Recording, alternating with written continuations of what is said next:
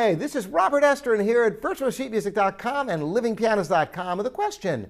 Should you start your child on an inexpensive instrument and work your way up to something nicer? Great question. I get this question from people all the time.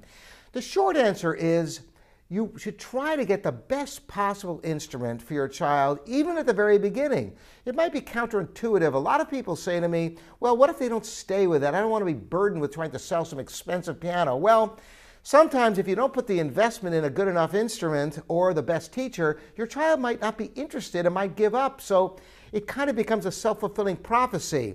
Try to commit to music lessons, and like I say to people, if you don't feel committed, find something you are committed to, maybe gymnastics or theater or art or something that you can really go for the long term, because you want to make it something that is part of their lives from a young age. Just like they do their homework at school, they should practice the piano. So you want to count on their success. Now, can you start with a lesser instrument, work your way up? Absolutely. A good quality upright can be a suitable starting instrument, but realize eventually you will have to graduate to at least a baby grand, because the upright does not have as quick an action. I have a video on that topic that you might enjoy, as a matter of fact.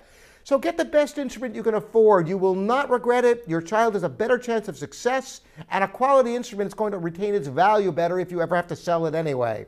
Thanks for joining me, Robert Estrin, here at virtualsheetmusic.com and livingpianos.com.